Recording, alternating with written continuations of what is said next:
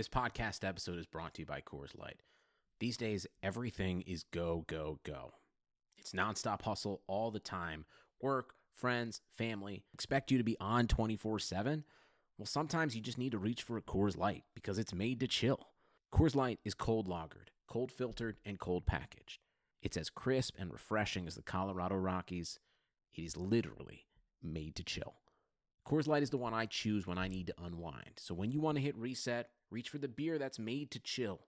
Get Coors Light in the new look delivered straight to your door with Drizzly or Instacart. Celebrate responsibly. Coors Brewing Company, Golden, Colorado. I'm Shanae Ogwumike. I'm Lisa Leslie, and we're very excited to tell you about our new podcast with Blue Wire, Front and Center. Lisa and I are breaking down what's going on in our lives, in the world, and keeping it 100. We're also learning from amazing guests as well, like Emmanuel Acho. People that show love to me, I forever got their back. Vivica A. Fox. If the foundation isn't right, then the rest of it's going to go wrong from there. And more. Subscribe to Front and Center today.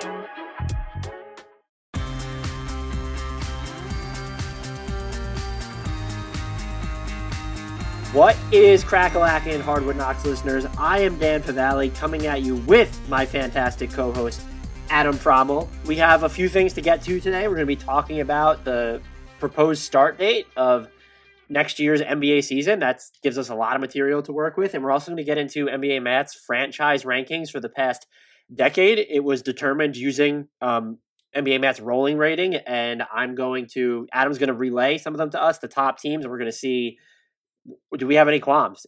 Are we surprised? Are any teams too high, too low? I'm going to go at him as hard as I can. I hope he's sweating because he needs to be nervous right now. Before we get started, though, shout out to our sponsors. You will be hearing from them shortly. Without them, this podcast would not be possible. Also, please, pretty please remember to subscribe to this podcast and download every single episode. And whether or not you use iTunes, head over there, search Hardwood Knocks, throw us a 5-star rating, write a review, even if it has constructive criticism. Adam, how are you doing? Doing pretty well. I'm feeling a little pressure. I am sweating because I'm nervously anticipating having to justify some of these rankings. But I'm also excited to talk about some of this news, especially because it seems like the 2020-21 season will actually start in 2020. And as a creature of habit who is so used to referring to seasons by those dual year tags, phrases, whatever you want to call it, that's exciting just because it means it'll actually be accurate when we keep referring to this upcoming season as 2020-21. Yeah, that's look, I'm shocked by the date. So this was from, I think it was Shams had it first, right? Yeah. Woj was reporting on, ESPN was reporting on. There's reports all over the place about it. But this one comes from Shams. The NBA is targeting a December 22nd return date for the 2020-2021 season and a 72-game campaign that finishes before the 2021 Olympics. And so I think there's a lot of line reading, like between the line readings to do here, because this is still sort of unfolding, but the swiftness with which it's happening, I think, allows us to infer a couple things. And obviously getting it done before the Olympics was a priority. The fact that we're at 72 games, that they're doing it before Christmas, those were clearly then priorities.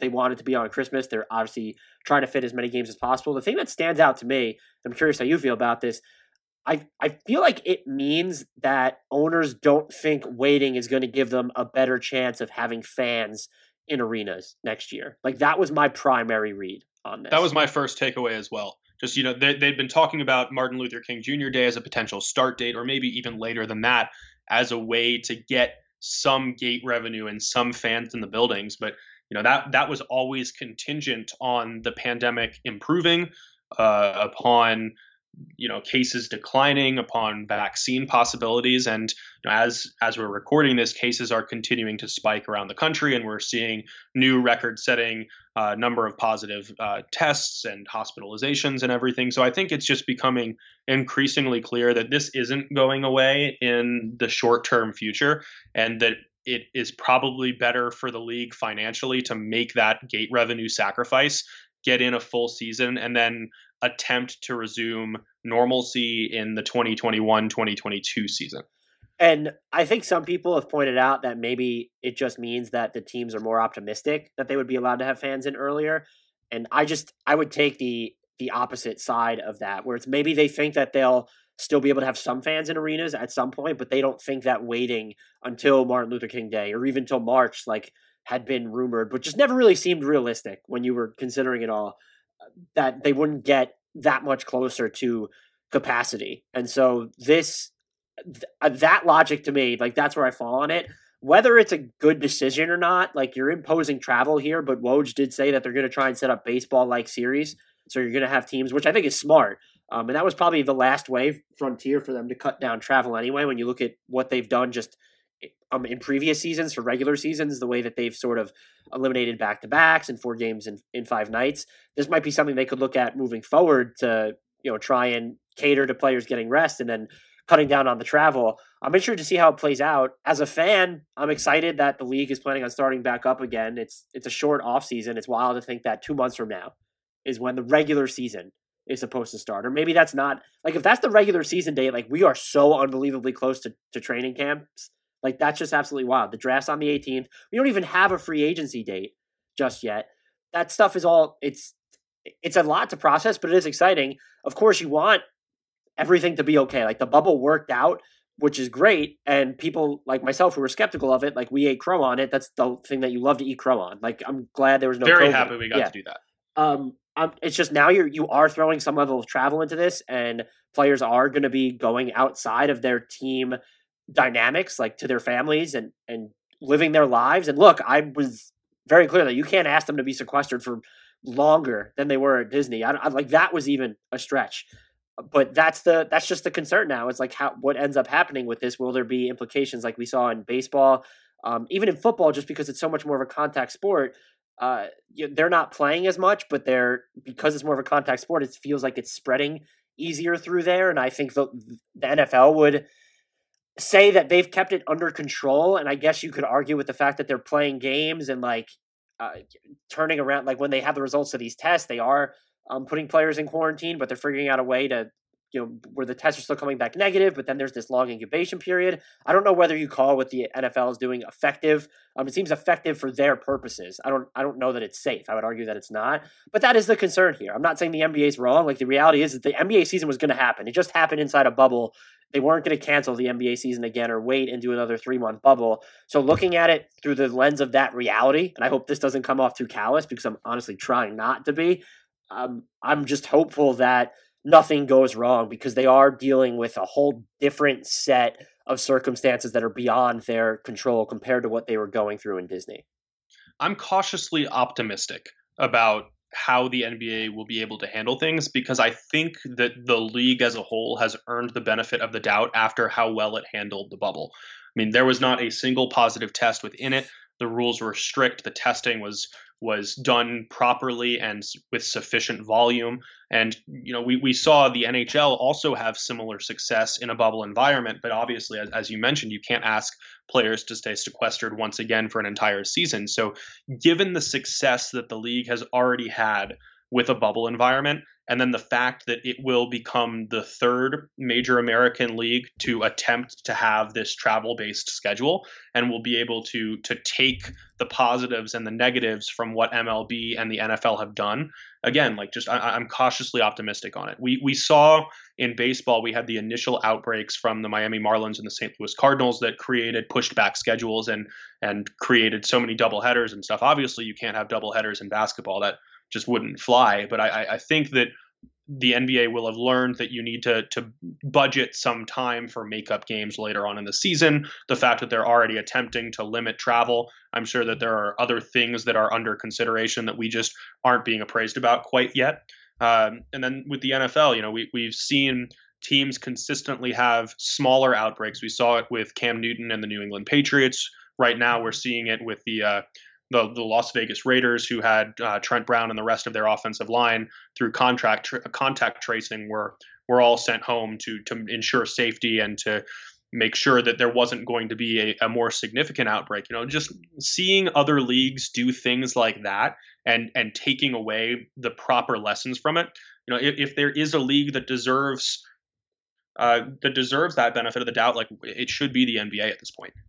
Yeah, I would agree with you on that front. And look, by December, like maybe there's something drastically different with the level of immediate testing. I mean, they're going to have access to the testing. That's a whole other, morality issue where it's if they're going to have access to testing frequency that the normal citizen still doesn't. That was something that people talked about as they were entering the bubble. But for the NBA specifically, when you're just looking at if the assumption is they're going to play the season, these are the circumstances under which they are playing it, I would say that they have earned the benefit of the doubt there. The other thing to wrap our heads around, though, is just how soon this season is coming. Like, that's just. I was going to say, like, if we put aside the health concerns and acknowledging that those still exist, regardless of how well they're going to handle it, there are other concerns with this schedule. And we were talking before we started recording about rookies.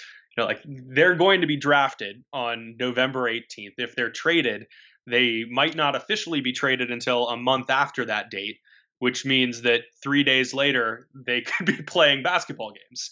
So, like, I feel like the quality of play could be pretty rough this season, especially if players are testing positive and you're turning to backups more often, and just knowing that teams are going to want to still give run to their big investments on these young players, but there isn't that get up to speed acclimation period for guys who haven't played competitive basketball games since March with a limited training camp.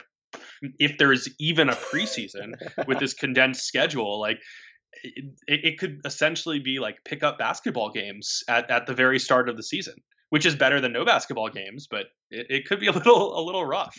Even though sports had a break, your business didn't. You have to keep moving, and that makes hiring more important than ever. Indeed is here to help. Indeed.com is the #1 job site in the world because Indeed gets you the best people fast. Unlike other sites, Indeed gives you full control and payment flexibility over your hiring. You only pay for what you need, you can pause your account at any time, and there are no long-term contracts. Plus, Indeed provides powerful tools to make your search that much easier, like sponsored jobs, which are shown to be 3.5 times more likely to result in a hire. With 73% of online job seekers visiting Indeed each month, Indeed is going to get you the important hire you need, just like they have for over 3 million businesses. Right now, Indeed is offering our listeners a free $75 credit to boost your job post, which means more quality candidates will see it fast. Try Indeed out with a free $75 credit at Indeed.com/BlueWire. This is their best offer available anywhere. Go right now to Indeed.com/BlueWire. Terms and conditions apply. Offer valid through December 31st. Yeah, I want to be hopeful just because of how entertaining the bubble play was. It didn't feel like there were, at the beginning with the referees and then all the fouling, but it never really felt for a long period of time that the players or the teams missed a beat. You are dealing with rookies then, however, though, and you're also dealing with, like, let's talk about free agency signings. If there are any, fairly big moves, like they're playing for new teams, and like that can have or warrant an acclimation period as well. One thing I want to ask you, do you think the teams that did not go to Disney now, or maybe even let's say the ones that only played in the 8 games there, looking at Phoenix or Washington, do they have an edge over the teams that went deeper into the postseason just because of how quick this turnaround is? My guess is that the teams that played in the bubble but didn't make the playoffs are going to have the biggest advantage, but it's probably just a marginal one. And it's, it feels like this past season was the one that really, more than others in the recent past, enforced the idea that the regular season and the postseason are entirely different entities in the NBA. That a dominant regular season team like the Milwaukee Bucks might be schemable in the playoffs. That a very well coached team with depth and lots of upper end talents like the Miami Heat might be able to just experiment a little bit during the regular season, knowing that it can turn it on a little bit in the postseason. So I feel like by the midway point of this expected 72 game season, everyone's going to be in the same boat. Maybe someone like the Phoenix Suns that got the benefit of more recent play and gets to experience a little more continuity and confidence without exhausting itself during a deep postseason run might have a marginal advantage at the start of the season. But I don't think that that's going to be like a big enough factor for us to really take it into consideration when we're making predictions and figuring out who our award picks and playoff picks are going to be. What do you think, like, how quickly does free agency have to happen now? The draft is November 18th. Do they just start it on November 19th? Selfishly, I hope that doesn't happen because I would like a little bit of time to breathe with all the work that we'll be doing up to and through the draft. Like, I just need a moment to catch my breath after that, to have to pivot directly into free agency, which is arguably our second busiest time of the year behind the trade deadline, I would say, would just be absolutely wild. But it's also like, well, if you push it a week, like all of a sudden that's almost December, and that's 3 weeks before the season, basically 3-4 weeks. This is just so hard to wrap my head around. I think that there should be and probably will be a gap of at least a week, just because it's asking too much of front offices to go into a draft environment that's already more uncertain than in previous years, just because players haven't played as many games and haven't played recently, and you can't do the in front of the team workouts that you're used to doing, and you're getting the combine results directly from the league and all that. Like, just going through that uncertain process and not knowing who you're going to land, it would be unfair to ask them to immediately turn around and have to offer contracts to players. Like, you at least need to give them time to reshape their priorities and lists of needs to address based on the results of the draft, because it's always such a tumultuous time that quick of a turnaround would create more bad money contracts that I don't think the league ever really wants to see. Yeah, that's a good point. The final issue here, the All-Star game is now in jeopardy, which is slated to be hosted in Indiana. That has to become a casualty of the season. If you're not going to have fans in there anyway, like, the NBA might be okay with that. I would be curious what happens with Indiana hosting the game. Like, do you now all of a sudden push back the All-Star schedules a year for each city? Do you pick a few years down the line so that it doesn't impact where the other All-Star games are scheduled for? Does this just screw Indiana over indefinitely? That would be something to consider for the Indiana market specifically, but there's a chance we just don't have an All-Star game, which I think I'd be more worried about, like, can we get through this season without just any catastrophe would have to be the goal. And if the All-Star game is the collateral damage of that sucks for Indiana. But if they weren't going to be able to have fans in the arena anyway, I don't really know how big of a loss then the All-Star game ends up being. I do wonder what it would do to contract incentives. If there are any salary contingencies that are based on All-Star appearances or anything. I'm not aware if those are in any current contracts, but if they are, like, that would have to be something to consider. But okay, like, what a loss that would be. Well, that was pretty dismissive. That was more dismissive than I was. Right. I mean, like, who cares? Like, okay. It's fun, I guess, to watch a game being played with no defense whatsoever, but, like, there was defense in this past All-Star game. I think that's a little bit. Yeah, the new format worked well for that, but still, like, until the NBA, and I'll get up on my soapbox here, until the NBA expands rosters commensurate to the growing size of the league, I don't care about the All-Star game.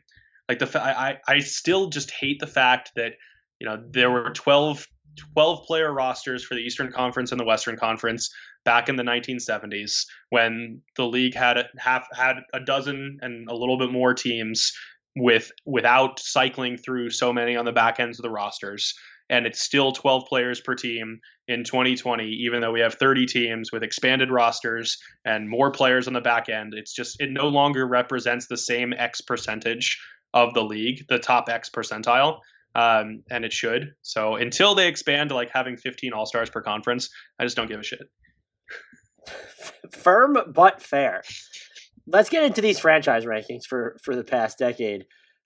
Do you want to take us through the methodology just behind it, like how the rolling team ratings work a little bit before we eviscerate you? And I say we because the listeners are right here with me. We have our swords out.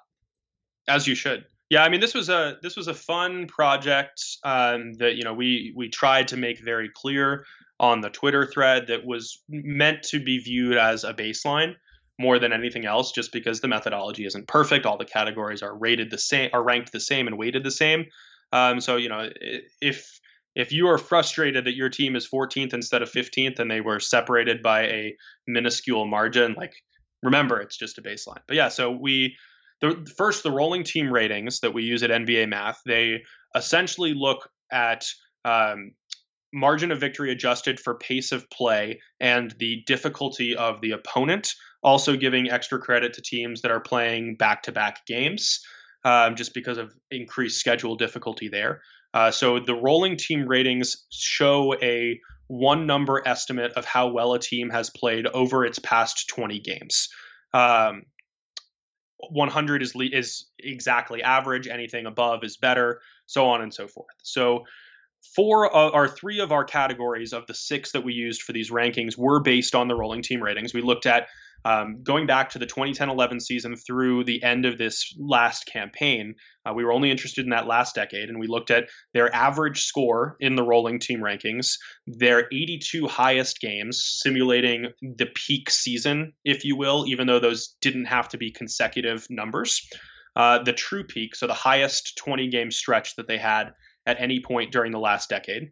Then we looked at their win percentage, the number of playoff appearances that they made, and how many titles they won.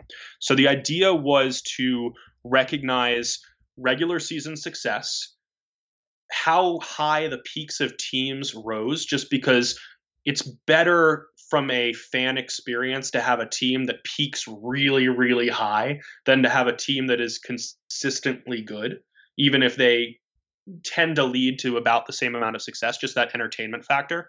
And then we also wanted to give credit to making the postseason and doing well in the postseason.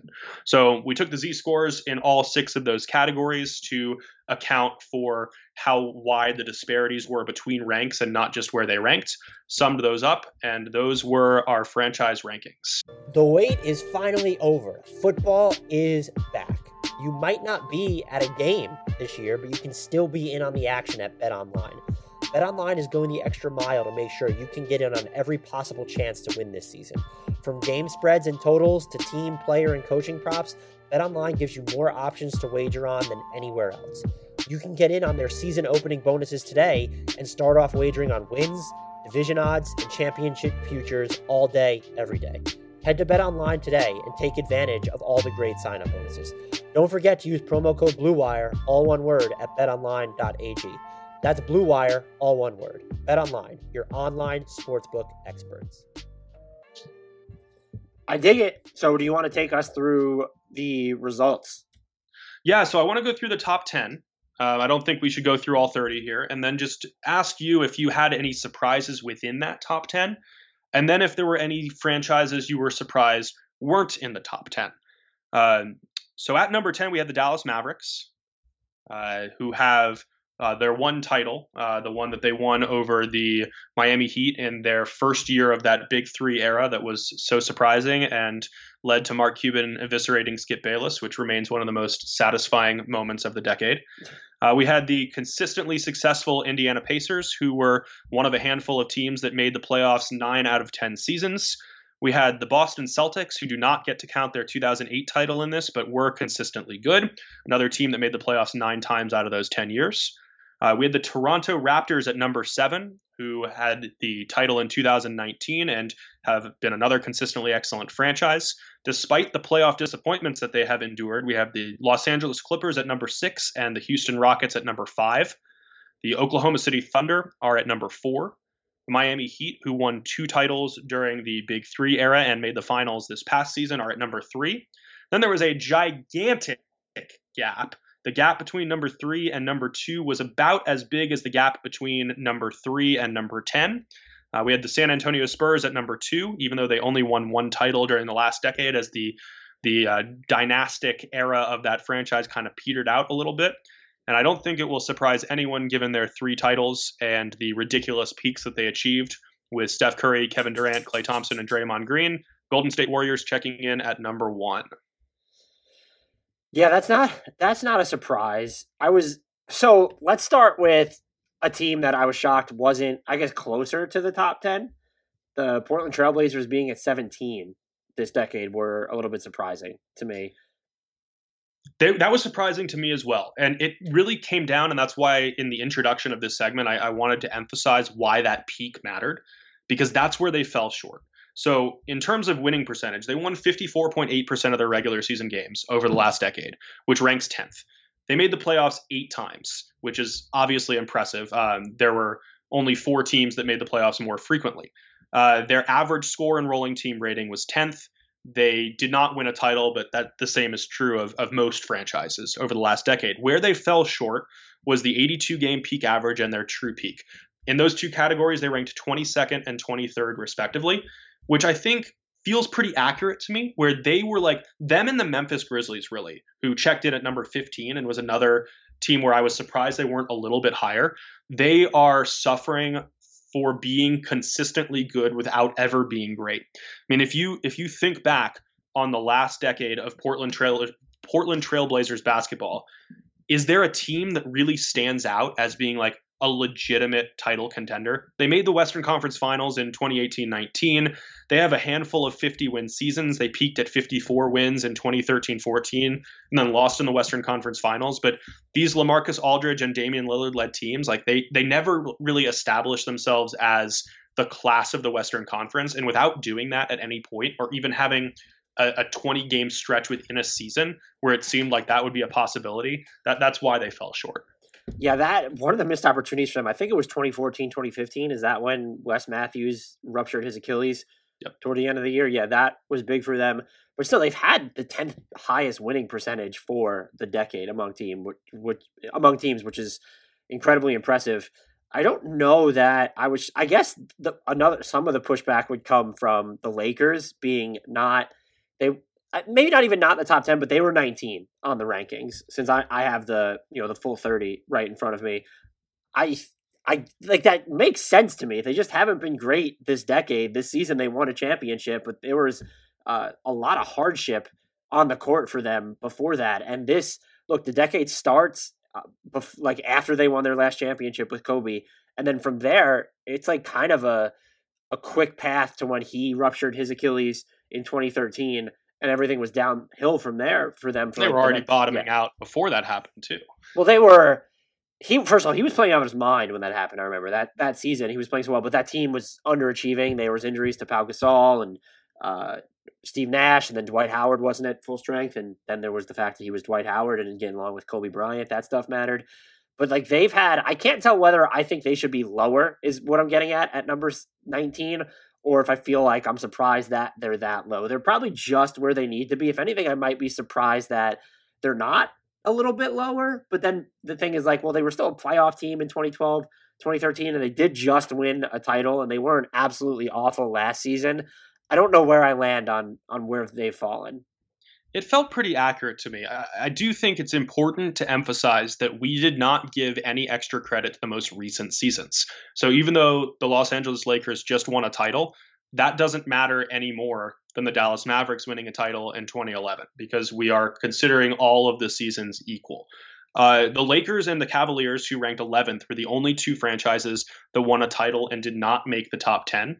But the Cavaliers had more good years and a higher peak, because even this title winning team, it never really like ascended to juggernaut status. It played very well throughout the playoffs, but at no point was it like, this is like a ridiculous historic team. So if we look through the ranks in the 6 categories, I think it becomes more obvious why the Lakers weren't able to rise any higher than 19th. And in average rolling team rating, they were 20th, 99.371. So on average, they were below that league break-even point. Their 82-game peak ranked 15th. Their true peak ranked 21st. Their winning percentage of 45.1 was 18th. And 19 teams made the playoffs more frequently than they did, because they only advanced to the postseason 4 times in the last decade. Really, without that title being included in the methodology, they would have ranked far lower. The Knicks coming in at number 22 was kind of shocking to me. It feels like those mellow seasons are doing some heavy lifting for them in this. And I honestly would have thought that, the Wizards being at 24, I would have thought that they finished ahead of the Knicks. Even having Brooklyn at 25, I would have thought the Knicks finished below them. I'm not even trying to dump on the Knicks here. Maybe you could put them ahead of the Suns I'd listen to, the Timberwolves, the Hornets, sure. But even there were some good Hornets teams mixed in with that decade. I was surprised that the Knicks evaded bottom 5 status is basically what I'm getting at. Honestly, the team that surprised me most was the Phoenix Suns being 26th. I would have expected them to be lower, because they, along with the Sacramento Kings, are one of only 2 teams in the league that failed to make the playoffs even once in the last decade. And like, that has to matter. So the Suns are carried by their peak being relatively high at the bottom of these rankings. It checked in at 22nd in the league. But other than that, like their resume is it's not even nondescript. It's just bad. So that was a surprise for me, where it's like, wow, like they're actually ahead of the Timberwolves, the Hornets, the Pistons, and the Kings. The Kings aren't a surprise at 30. They ranked dead last in every single category. So like they were the very obvious last place finisher. And I'm sorry, Kings fan. Like I hope it gets better for you. De'Aaron Fox is super fun, and it seems like they could be a playoff threat, just like every other team in the Western Conference going forward. But this last decade was really bad. Recency bias is funny too in that way, where I'm looking at the top, and to me it's like, oh, the Bucks aren't in the top 10. But then looking at the decade in full, that kind of makes sense. I think this, what I think it gets right is the Toronto Raptors being at number 7. They don't receive enough credit for the longevity of their success. They became postseason punchlines a lot with the Kyle Lowry, DeMar DeRozan partnership. But since 2013, 2014, they've basically been a 50-win team every single year. And that's really hard to do in the NBA. So with all the turnover that takes place. And look, they've taken some swings themselves. They went after the Kawhi trade, and they lost Kawhi. Their being at number 7 is that feels right, where you could be like, oh, would you put them ahead of the Clippers or the Rockets? Yeah, maybe. But that they're in that conversation at all is really kind of a testament to what they've been able to do there over the past specifically like 7 years. Agreed.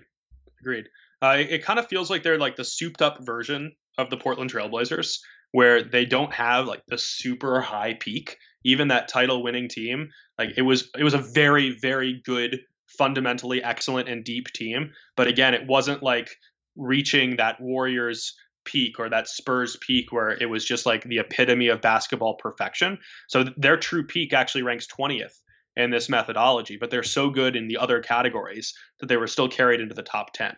It's like, I do think it's like what the Portland Trailblazers and Memphis Grizzlies kind of hope to achieve, whereby being so consistently good, not necessarily consistently great, that you just hope that everything clicks for that one season and it's magical.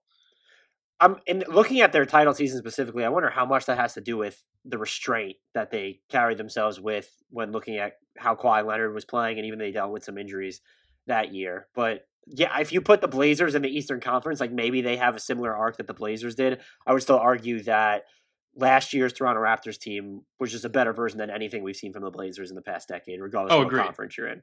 Totally agreed. Was there any teams that really stood out, like to you, like going, since this wasn't something that necessarily required your, I made fun of you at the beginning, but this was not purely subjective. Was there anything that was surprising or even disappointing to you?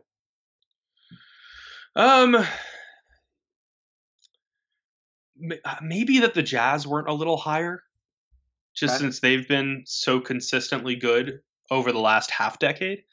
But no, I mean, it really, with the exception of like those minor discrepancies, it was fun to look back at the rankings and be like, wow, like the Bulls are 12th. How did that happen? Oh yeah, like we get to include the Derrick Rose MVP season and the peak Joakim Noah year, and like that team was really good.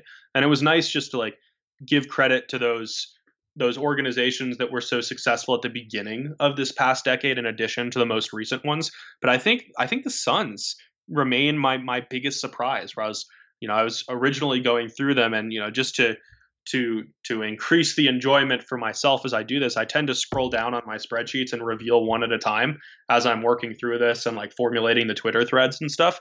So I was like, when are the Suns going to show up? Because I hadn't seen the results until I got to them at 26, and it was like, wow, like that was just not expected at all.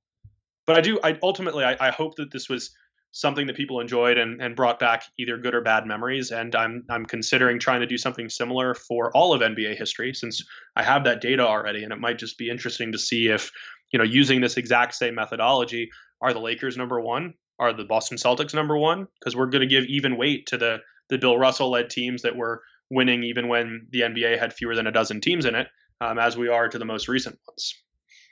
You can check out the entire rankings thread. It's pinned to NBA Math's Twitter profile at NBA_math. If you're not following us already, WTF, remedy that right now. Let us know if you have any qualms or anything with the top 10. This was a briefer podcast, just a nice little break from our team look-aheads. talk a little bit about the start of the season, where that news is still just probably going to be unfolding as after we publish this. We'll get back to our team look aheads. We promise as we try and squeeze it in, we'll finish. We have our decade rankings per team 2/3 of the way done. That series is not dead. We were just waiting for the meat and potatoes of the offseason to finish it. We just might not have a meat and potatoes of the offseason. It doesn't seem like there's going to be any downtime, but rest assured we shall figure it out.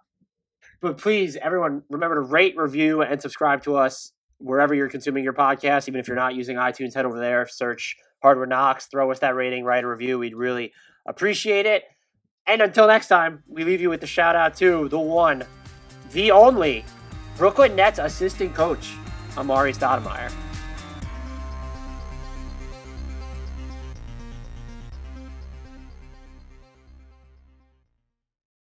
Nobody builds 5G like Verizon builds 5G, because we're the engineers who built the most reliable network in America. And the more you do with 5G, the more building it right matters. The more your network matters. The more Verizon engineers going the extra mile matters. It's us pushing us. It's Verizon versus Verizon. 5G built right from America's most reliable network. Most reliable based on rankings from RootMetrics second half 2020 U.S. report of 3 mobile networks. Results may vary. Award is not an endorsement.